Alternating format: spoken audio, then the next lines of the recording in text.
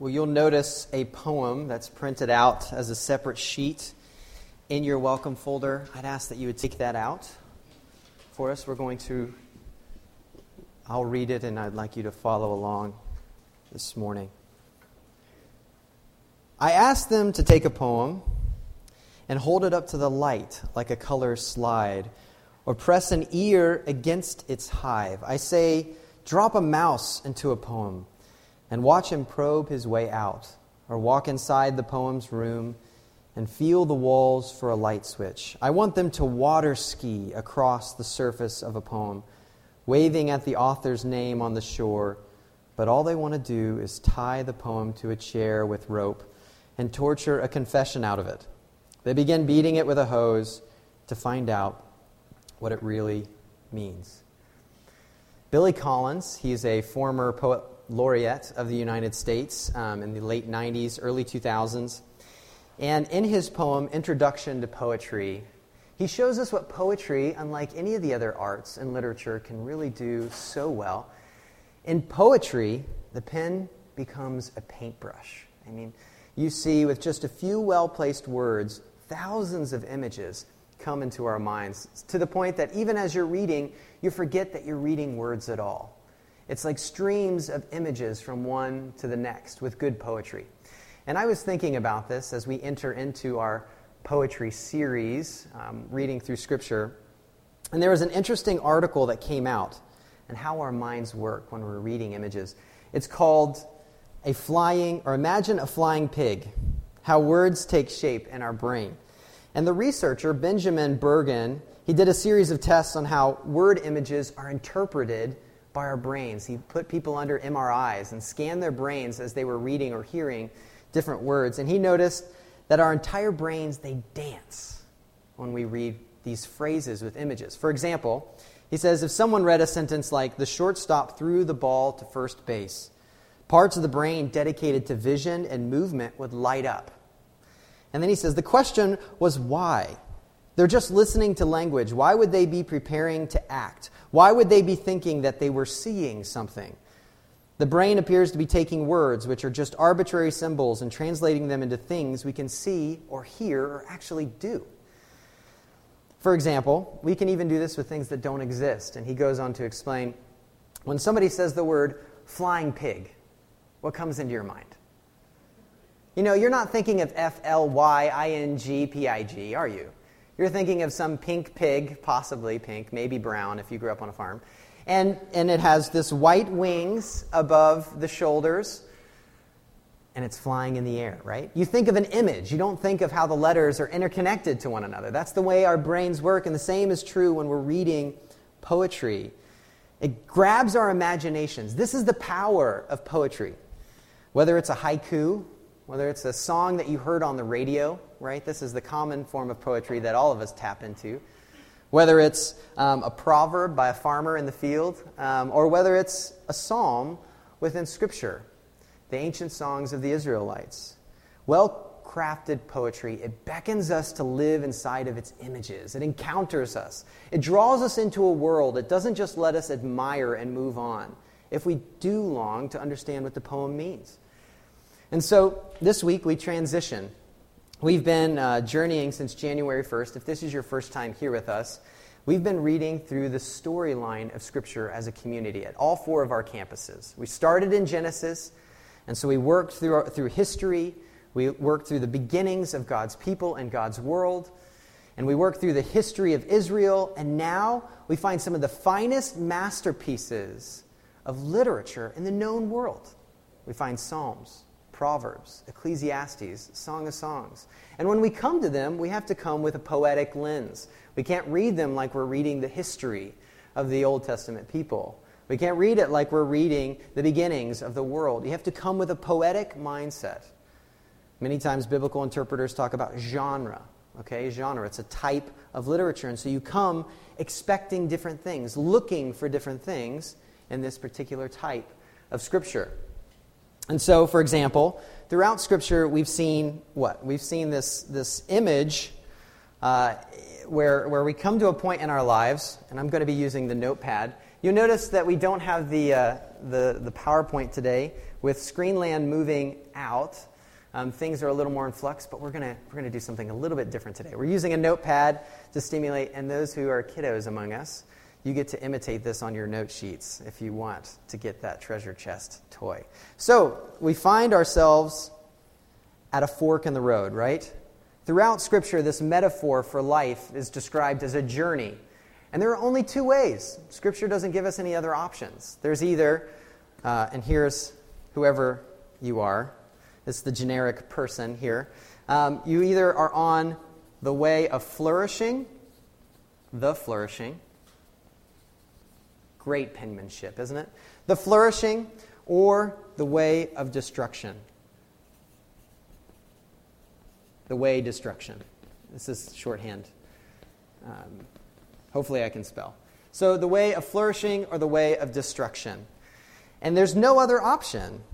And frequently this is described throughout Scripture. We saw this earlier when we were in Moses' sermon in Deuteronomy. Remember Deuteronomy 30? And we showed the video of Kid President where he said, and he brought up Robert Frost's, the diverging of paths, and I took the one that was less traveled. And it hurt, man. That's where we find this metaphor, beginning with Moses in chapter 30 of his sermon to the people, and then he climbs up a mountain and he dies. And then we follow throughout the history of Israel, and every time Israel has to make a decision, they're making a decision between these two paths. Will they trust God and go the way of flourishing, or will they disobey God and trust in themselves and choose the way of destruction? Well, when we get to Psalm 1, we find the fullest expression of this idea in this poetic form. And instead of diverging paths, we find diverging images. The way of flourishing becomes the way of the tree, right? The way of the tree. Great. We're in an artistic community in Crossroads, and I know everybody would be very pumped about this drawing. The way of flourishing is the way of the tree. And then the way of destruction is described as chaff. If you're wondering what that is, whether that's dust or rain, that's chaff. It's the way of chaff. And the way of the tree is the way of flourishing. It's the way life was designed to be, the way of success and happiness. But the way of destruction is the way of temporary reality, the way of endness, the way that will only last for a short while and then end in pain and hurt.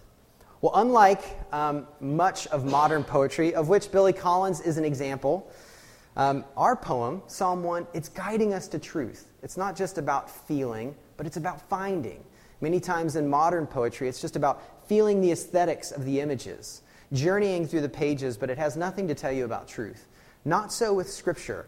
Scripture is always guiding us to a greater picture of who our God is and who we are and how we can know Him better. So here, when we find Psalm 1, the main idea of this poem is be the tree. I know it sounds a little bit like Mr. Miyagi from The Karate Kid, but that's our idea, is to be the tree. Okay? I mean, if you've never read Psalm 1 before, and this was your first time hearing it, you could probably memorize it in about 20 minutes max. I mean, it's such an easy psalm. It's short, it's simple. First read through, everybody knows they want to be the tree, right? Who here's like, man, I can't wait to be that chaff, right? Nobody wants to be the chaff. Everybody wants to be the tree. But the million-dollar question is, how do you be the tree? How is this psalm guiding us into greater truth, into a deeper relationship with the creator of the universe, our God? Well, this morning, we're going to walk through this poem, and we're going to see these two paths now becoming two diverging images. And as we walk through, we're going to see three sets of contrasts, okay? And this is going to set us up. As we're reading through this week, we're going to be reading through the Psalter. We're going to be reading through different chapters and different psalms. And so we're going to be learning a couple techniques to really dive deep into the Psalms. Because like we said, we have to come with a poetic lens, right? So we have to come at it slightly different as Hebrew poetry guides us. Well, we're going to see three contrasts that are going to guide us here. And in these three contrasts, we're going to see a tree has good soil. Good soil. It has consistent fruit. And it has no end. Oh man, This is so legible, isn't it? So we have good soil, consistent fruit, and no end. And as we walk through these contrasts, we'll see that. But before we do, let's just spend a moment in prayer before we dive into the beauty of this poem as God's Holy Spirit works through the writer of this psalm to guide us in greater understanding of who our God is and who we are and how we can grow in our relationship with Him. Let's pray. Our Father, we thank you for poetry. For some of us in here, that's not our favorite medium to meet you. We'd rather hear a story. We'd rather have the facts. But you've worked through all these different forms of literature to express who you are and to guide us into a greater intimacy of knowing how you've designed us and how you're guiding us to live the life we were designed to live. May we have ears to hear, hearts that are willing to understand, and minds that are longing for the truth this morning. Holy Spirit, guide us. Lord Jesus, may you be known. And Father, may you be glorified. We pray this in the name of Christ. Amen. Well, although the picture of the tree doesn't show up until verse 3 of our psalm, we do see that any living tree must have good soil, right? And the two soil options that we're given are clearly the Word or the world. The Word or the world. Oops. So soils is our first contrast here. Soils, the Word or the world. Let's begin in verse 1. It says, "Blessed is the man who walks not in the counsel of the wicked, nor stands in the way of sinners, nor sits in the seat of scoffers, but his delight is in the law of the Lord, and on his law he meditates day and night." Now, from the get-go, what is so encouraging about this psalm, as you begin this 150 Psalm Psalter, the first word is blessed. The first word is blessed. Now, what does that mean? I mean, every now and then we hear somebody say, "Have a blessed day," but what on earth does that mean? Blessed, it carries the connotations of happiness or joy-filled life, a consistent joy, or flourishing. When life is lived the way we're designed to live, it flourishes, it grows, it produces, it continues in health. And God hasn't left us here to just grope in the dark on how to live the way we were designed to live. He's guiding us. He's saying, "Blessed is the man. Be the tree. Be the tree." And even this first word here, now, in our culture, when we see the word "blessed is the man," we think, okay, this is sexist. Where's the women? Where's the children? But really, this is a generic term capturing all of humanity. So flourishing is the person, you could say, or happy or joy-filled is the person. Oh, you little sprout, do you want to know how to grow into a flourishing tree? Well, you've got to find the right soil, good soil. And what we see first is that not all soil is good. It's not an equal opportunity planter. It's like if you plant it anywhere, you're going to grow into this beautiful tree. Not so. Not so. Look here first in verse 1. The poet warns us first where not to plant ourselves, right? One of the most common Hebrew tools that you're going to wrestle through as you're reading through Psalms this week is the Hebrew tool of parallelism. Many times in our modern day poetry, we use rhyme, right, to create poetry, to have this rhythm. Not so within the Hebrew mindset. And this is the reason why. Many times we carry our Bibles with us. Mine happens to be right over here. We carry our Bibles with us and we have the written word at our fingertips. This is a great beauty from the printing press and now from copy machines and so on. But in the time of ancient Israel, they didn't have that. Very few people actually had a copy of the written word. Most of it was transferred orally. You told the stories to your children and your children's children. And how would you remember? It's still a teaching tool today. Repetition is the key to learning. And parallelism is repeating it in different forms. Okay, so one form of parallelism is where you repeat the same thing, but slightly differently. So you're saying, okay, this purse has flowers. This purse has beautiful flowers. So it repeats the same thing, but slightly differently. The other form is it can repeat the same thing and then repeat the opposite. So it could say, this purse has flowers. And then we could say, but this chair doesn't have flowers. And so you're building a bigger picture. The third form of repetition is that it intensifies. So it could say, this purse has beautiful flowers. And then it would say, this carrying bag has gorgeous flowers that scream of magnolias. And so in the repetition, the picture becomes more explosive. Okay, so this form of parallelism, as we're reading through, you'll notice it's like he seems like he's saying the same thing. It's because he is, but he's saying it differently, painting this magnificent picture in our minds that we can carry it with us. It's the beauty of poetry, right? Images that stimulate our minds, that make them dance in aspects that we never thought were possible. So, this first form of bad soil that we see here is in this threefold parallel of 3 terms and 3 lines. Whew, this is intense. I mean, the poet's starting out big time here. And if you look even in your welcome folder or in your copies of Scripture, you can look at the 2nd, the 3rd, and the 4th line. He says, walks not in the counsel of the wicked, nor stands in the way of sinners, nor sits in the seat of scoffers. You have this parallelism, and you wonder, this is a robust picture he's painting here. What does this mean? What does it mean to not walk in the counsels of the wicked? What does it mean to not stand in the way of sinners? What does it mean to not sit in the seat of scoffers? And as we look at our broken world, it can't mean this. It can't mean that we cannot rub shoulders with those who have disobeyed God's laws, disobeyed God's ways, and even pushed God away. That can't be what it means. Even Jesus is hanging out with sinners, and the Pharisees begin to, freak out. They're like, what? Does he not know Psalm 1? We're not supposed to walk in the counsel of the wicked. We're not supposed to stand in the way of sinners. We're not supposed to sit in the seat of scoffers. And what we see actually in this psalm is it's not talking about interaction. It's not talking about interaction. It's talking about influence.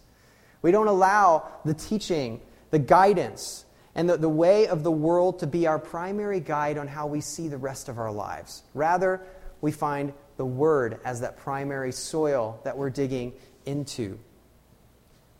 So, we first see that the teaching implies this not allowing the world to be our primary influence rather than not interacting. But what is the good soil like? One would expect, poetry is very web-like. It's not very linear, but we're trying to bring this linear design here to the poem for clarity. But what you see here is this, in the parallel, you would expect him to say, okay, if you're not going to walk, stand, and sit here, you want to walk, stand, and sit with this community, right? You would expect that if this was the opposite. But what does he say? He doesn't talk about another community yet. He says, the one who flourishes finds his delight in the law of the Lord. The Word is the place his ears are turned, and the Word is the ultimate place of guidance in his life, such that he meditates on its rich truths day and night. I mean, this is the good soil right here. This is the place where trees are made. So I ask you this morning, where are you planted? Who are you listening to? Who's influencing your decisions in life? Who's your primary guide on how you view sex? Who's your primary guide on how you view money? How you view your work? How you view your family? I mean, these are questions we ask, and we all have influences that are guiding the way we live, whether we want to admit them or not. And as hard as I want to push back against this truth, it's very clear in our lives. Inputs affect outputs, right? What you're taking in, it's that old statement, garbage in, garbage out. I don't know. My parents told me this growing up throughout life. But that's what we see here in the poem. Where you're at, what you're taking in, what you're allowing to influence as your primary decision-making guide is going to guide the rest of your life. Where are you walking, standing, and sitting? Be the tree. Be the tree. We love the Bible around here at Christ Community. I mean, so much so that we gather once a week on Sundays, and what do we talk out of? We don't talk out of my own personal experience. Our guide is ultimately where God's Word is. This is our primary guide. We're so passionate about it that we even get into community groups on a couple times out of the month. And we guide our discussion around God's Word. We have men's and women's Bible studies because we're passionate about God's Word guiding our lives. Even so that it's one of our core 5 values, right? The Bible. We believe the Bible reveals God's design for all of life, so we need to be in it.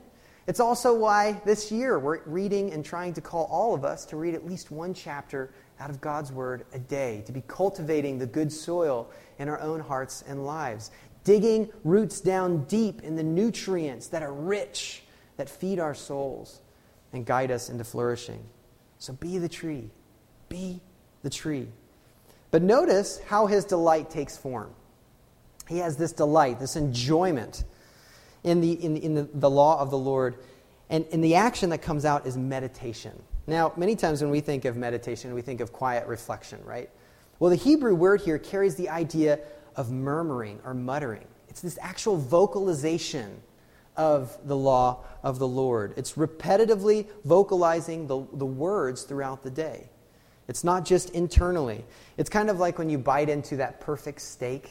I love steak. So when you bite into that perfect steak and you chew very slowly because you want it to touch every one of your taste buds, and you chew it slowly, and as soon as you ingest that piece of steak, you've got the next one ready to bite because it's so delicious. You take your time. You enjoy the delicacies and the intricacies of those flavors. Well, that's the kind of idea that we're talking about with meditation here. It's chewing over the Word, chewing it throughout the day, allowing the flavors of its goodness, and as God has revealed who He is, to fulfill your appetite for fulfillment, and guiding you in love and even success. We're all chewing on something. We all are eating something to survive. The question is, what are we chewing on? What are we ingesting? And throughout our daily lives, we have to ask ourselves, are we speaking Scripture into ourselves? There's a particular discipline, an older discipline, called Lectio Divina. Lectio Divina. Some of you may know this. But Lectio Divina was a spiritual discipline where they would read the Scripture out loud in a group of 5 to 10 very slowly. And so they would say, "Blessed is the man." And then they would pause and think upon those words. "Who walks not in the counsel of the wicked," and then they would pause. It's this very contemplative, but they're still vocalizing the Scripture that they're reading, thinking through, allowing it to soak deep down within their hearts rather than sprinting through the pages to check it off their list. We need to dig our roots down deep into the good soil. And in the flourishing life, it's a lot like real estate, right? It's all about location, location, location. Where's the good soil? Who's defining the good life, the full life, the perfect life for you? Well, when we come to verses 3 and 4, as we move on now in our poem, we find the diverging images of the tree and the chaff really take shape. And with their consistent or inconsistent fruit as it comes here. So our next contrast is the two different kinds of fruit that come from these two different types of paths. And trees, what do? They contribute shade, right? They're nice to sit underneath when the sun is hot. They're a great resource for oxygen in our world. We talk about this on a frequent basis. They help stop soil erosion. I mean, there's so many things trees do very well. But one of the biggest things for us as human beings is that they produce fruit, right? They give us food, whether they be fruit trees or nut trees, and which is a type of fruit. But so let's look in verses. We're going to begin in verse 1. And each time we come to each one of these contrasts, we're going to actually start with verse 1 and move our way through.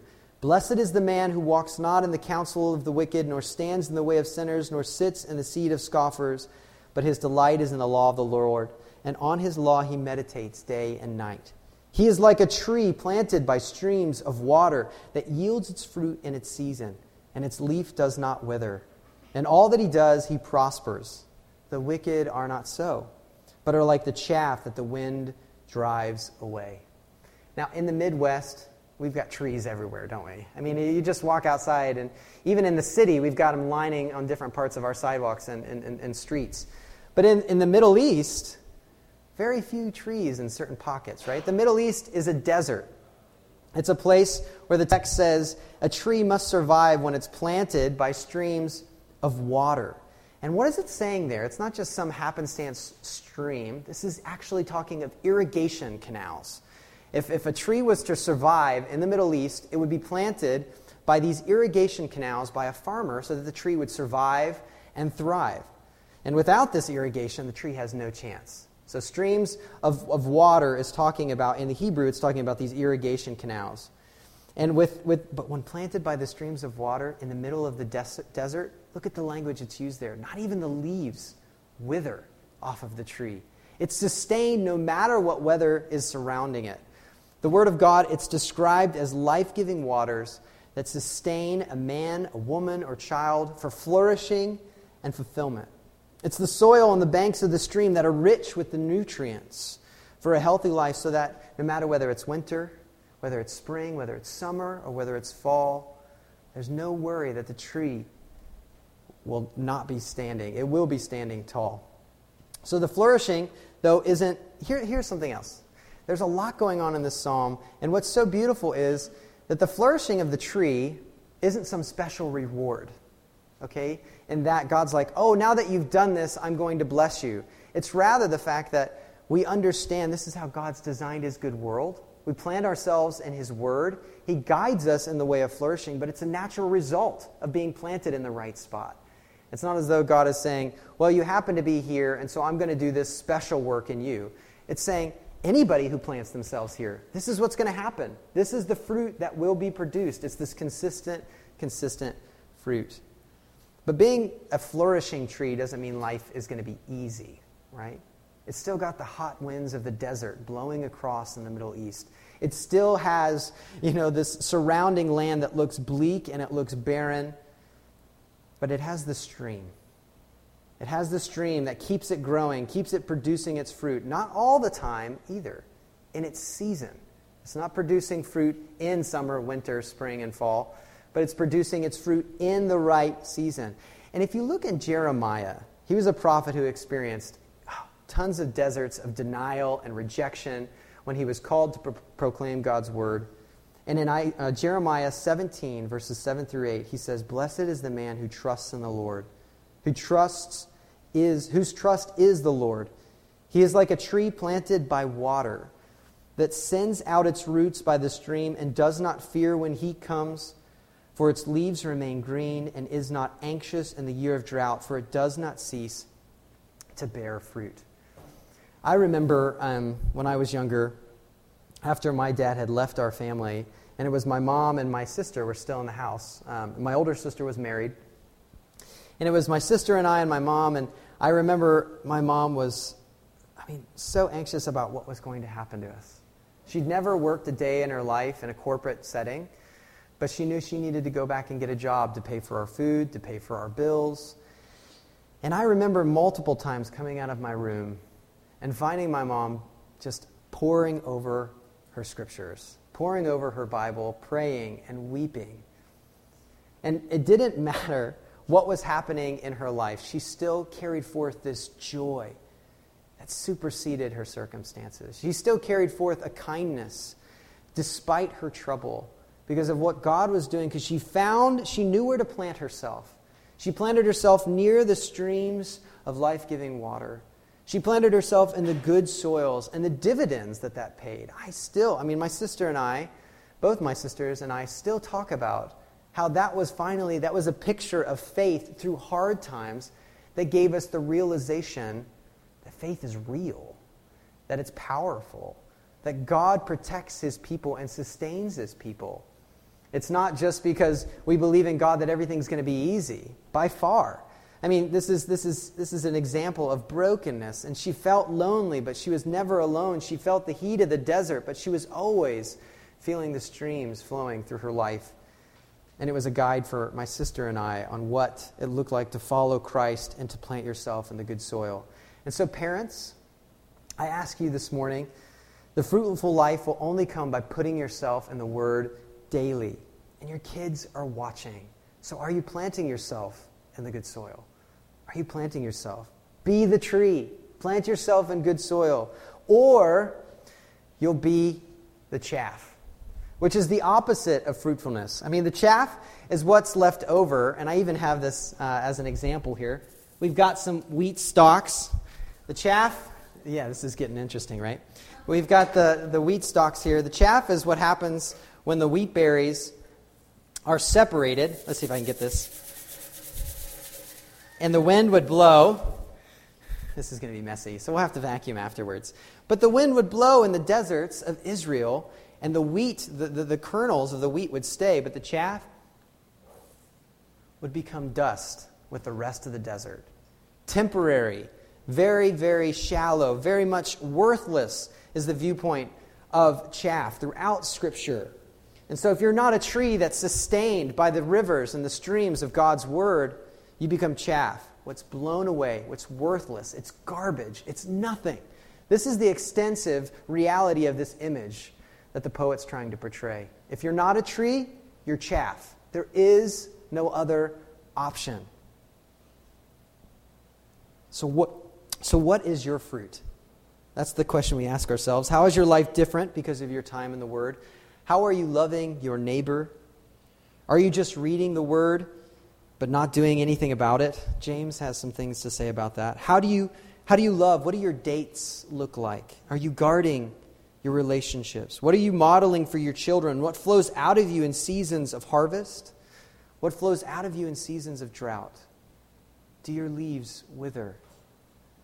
Are you allowing the life-giving waters to flow throughout your entire life? Well, if we move to verses 5 and 6, we find our final contrast. And as we look at the two futures of these images,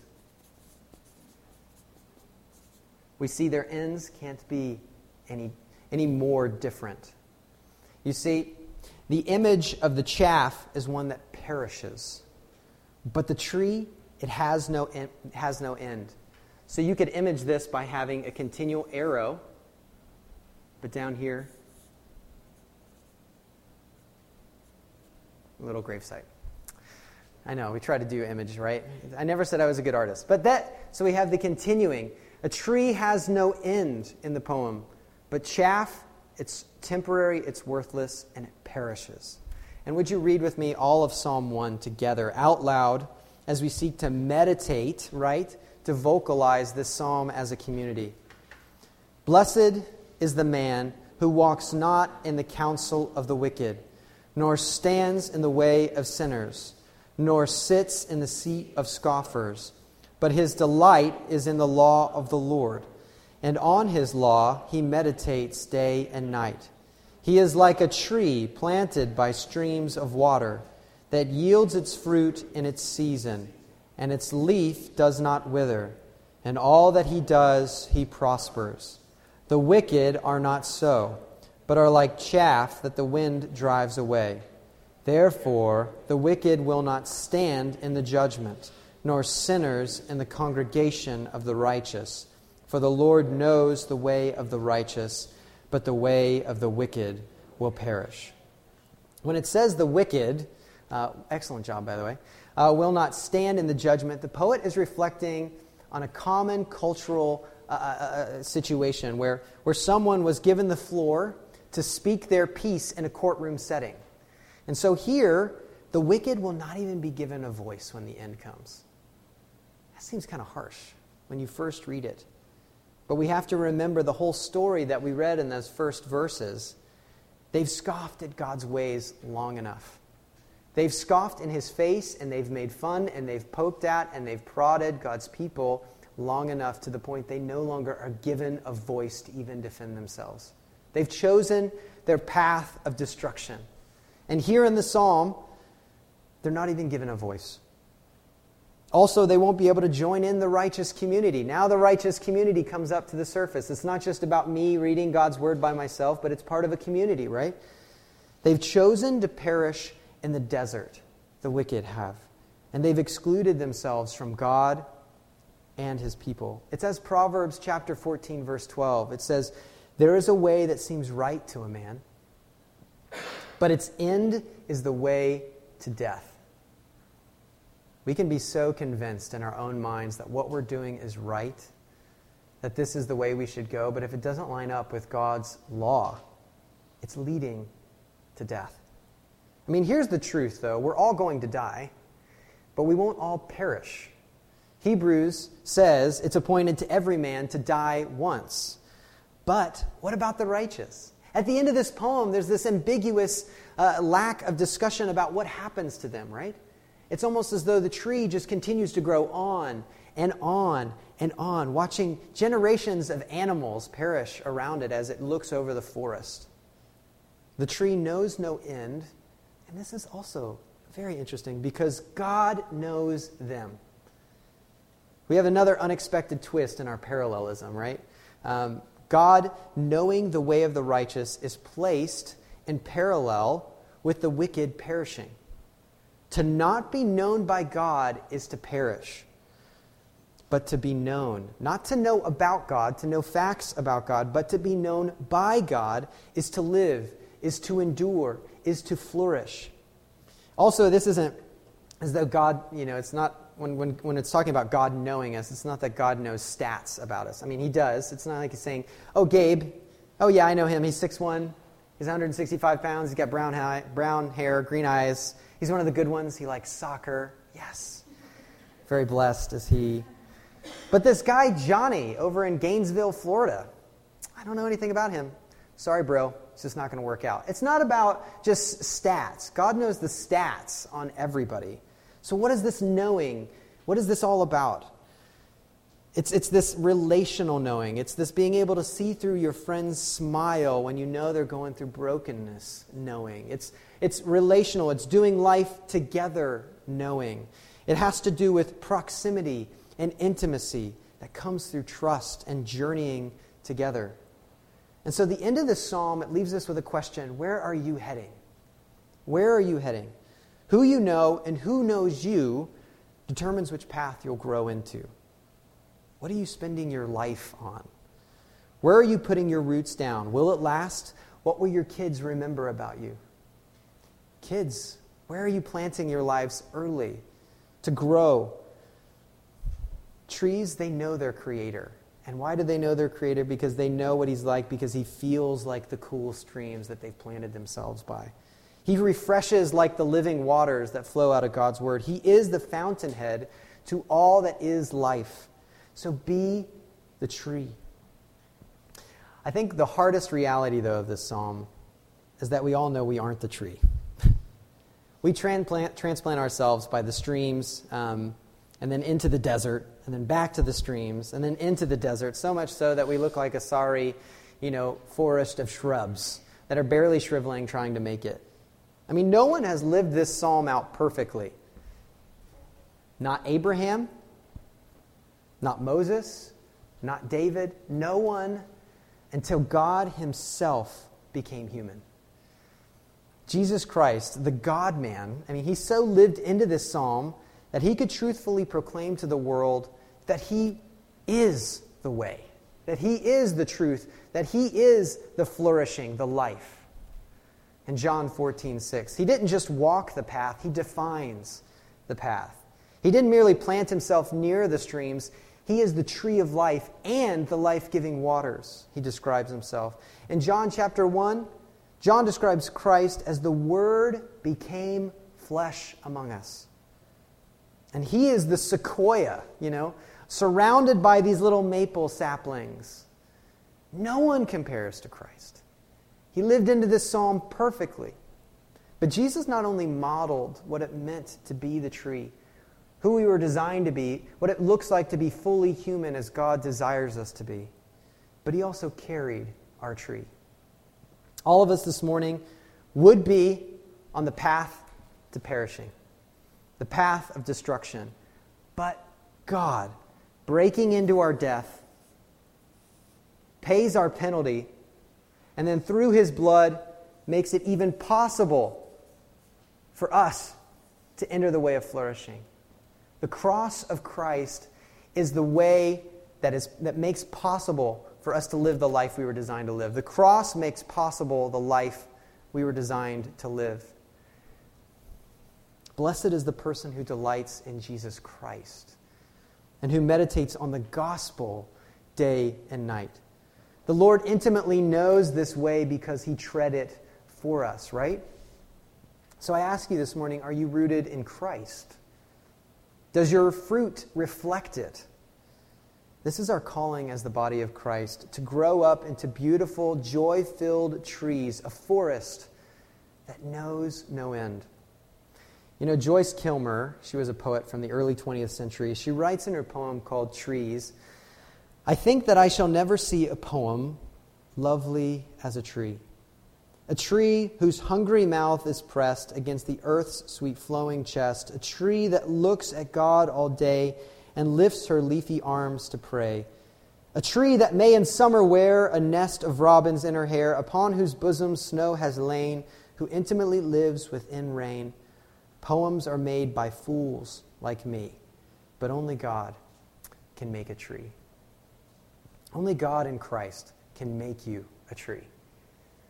We look and we find great despair over our own brokenness and how many times we've listened to the counsel of the wicked. How many times we've stood in the way of sinners and sat in the seat of scoffers. But God broke into our death and made a way for us to flourish by drinking deeply of Christ, who is the living streams, the Word become flesh. Will you let Him this morning? Will you let Him? Well, in just a moment, as a forest of God's people, because of Christ, we're going to gather around a table that led Jesus to His death on a tree. A time of communion, a time of remembrance of all that He's accomplished for us. And here at Christ Community, you don't have to be a member of this church to partake of the Lord's table. We ask rather that you would have submitted your life to Jesus Christ under His lordship, His rule, and have confessed your sins to God Almighty and found forgiveness in the shed blood of Jesus. If this is a commitment you haven't made, perhaps use this time to continue to think about those questions, to think about where you are and where you're heading. Think about where your fruit is and where you're planted. What's keeping you where you are? And do you realize where it is really taking you? Maybe this is your moment. Maybe this is the time you get off this path and join the path to flourishing. Maybe even you come to this table this morning as a symbol of the new life you've embraced. We'd love to have you join us this morning. But before we do that, let's take a moment to reflect silently on the questions we've been wrestling through, all of us as a community. So think about, just for a moment, be praying through, where are you planted? Where is your fruit? And where are you headed?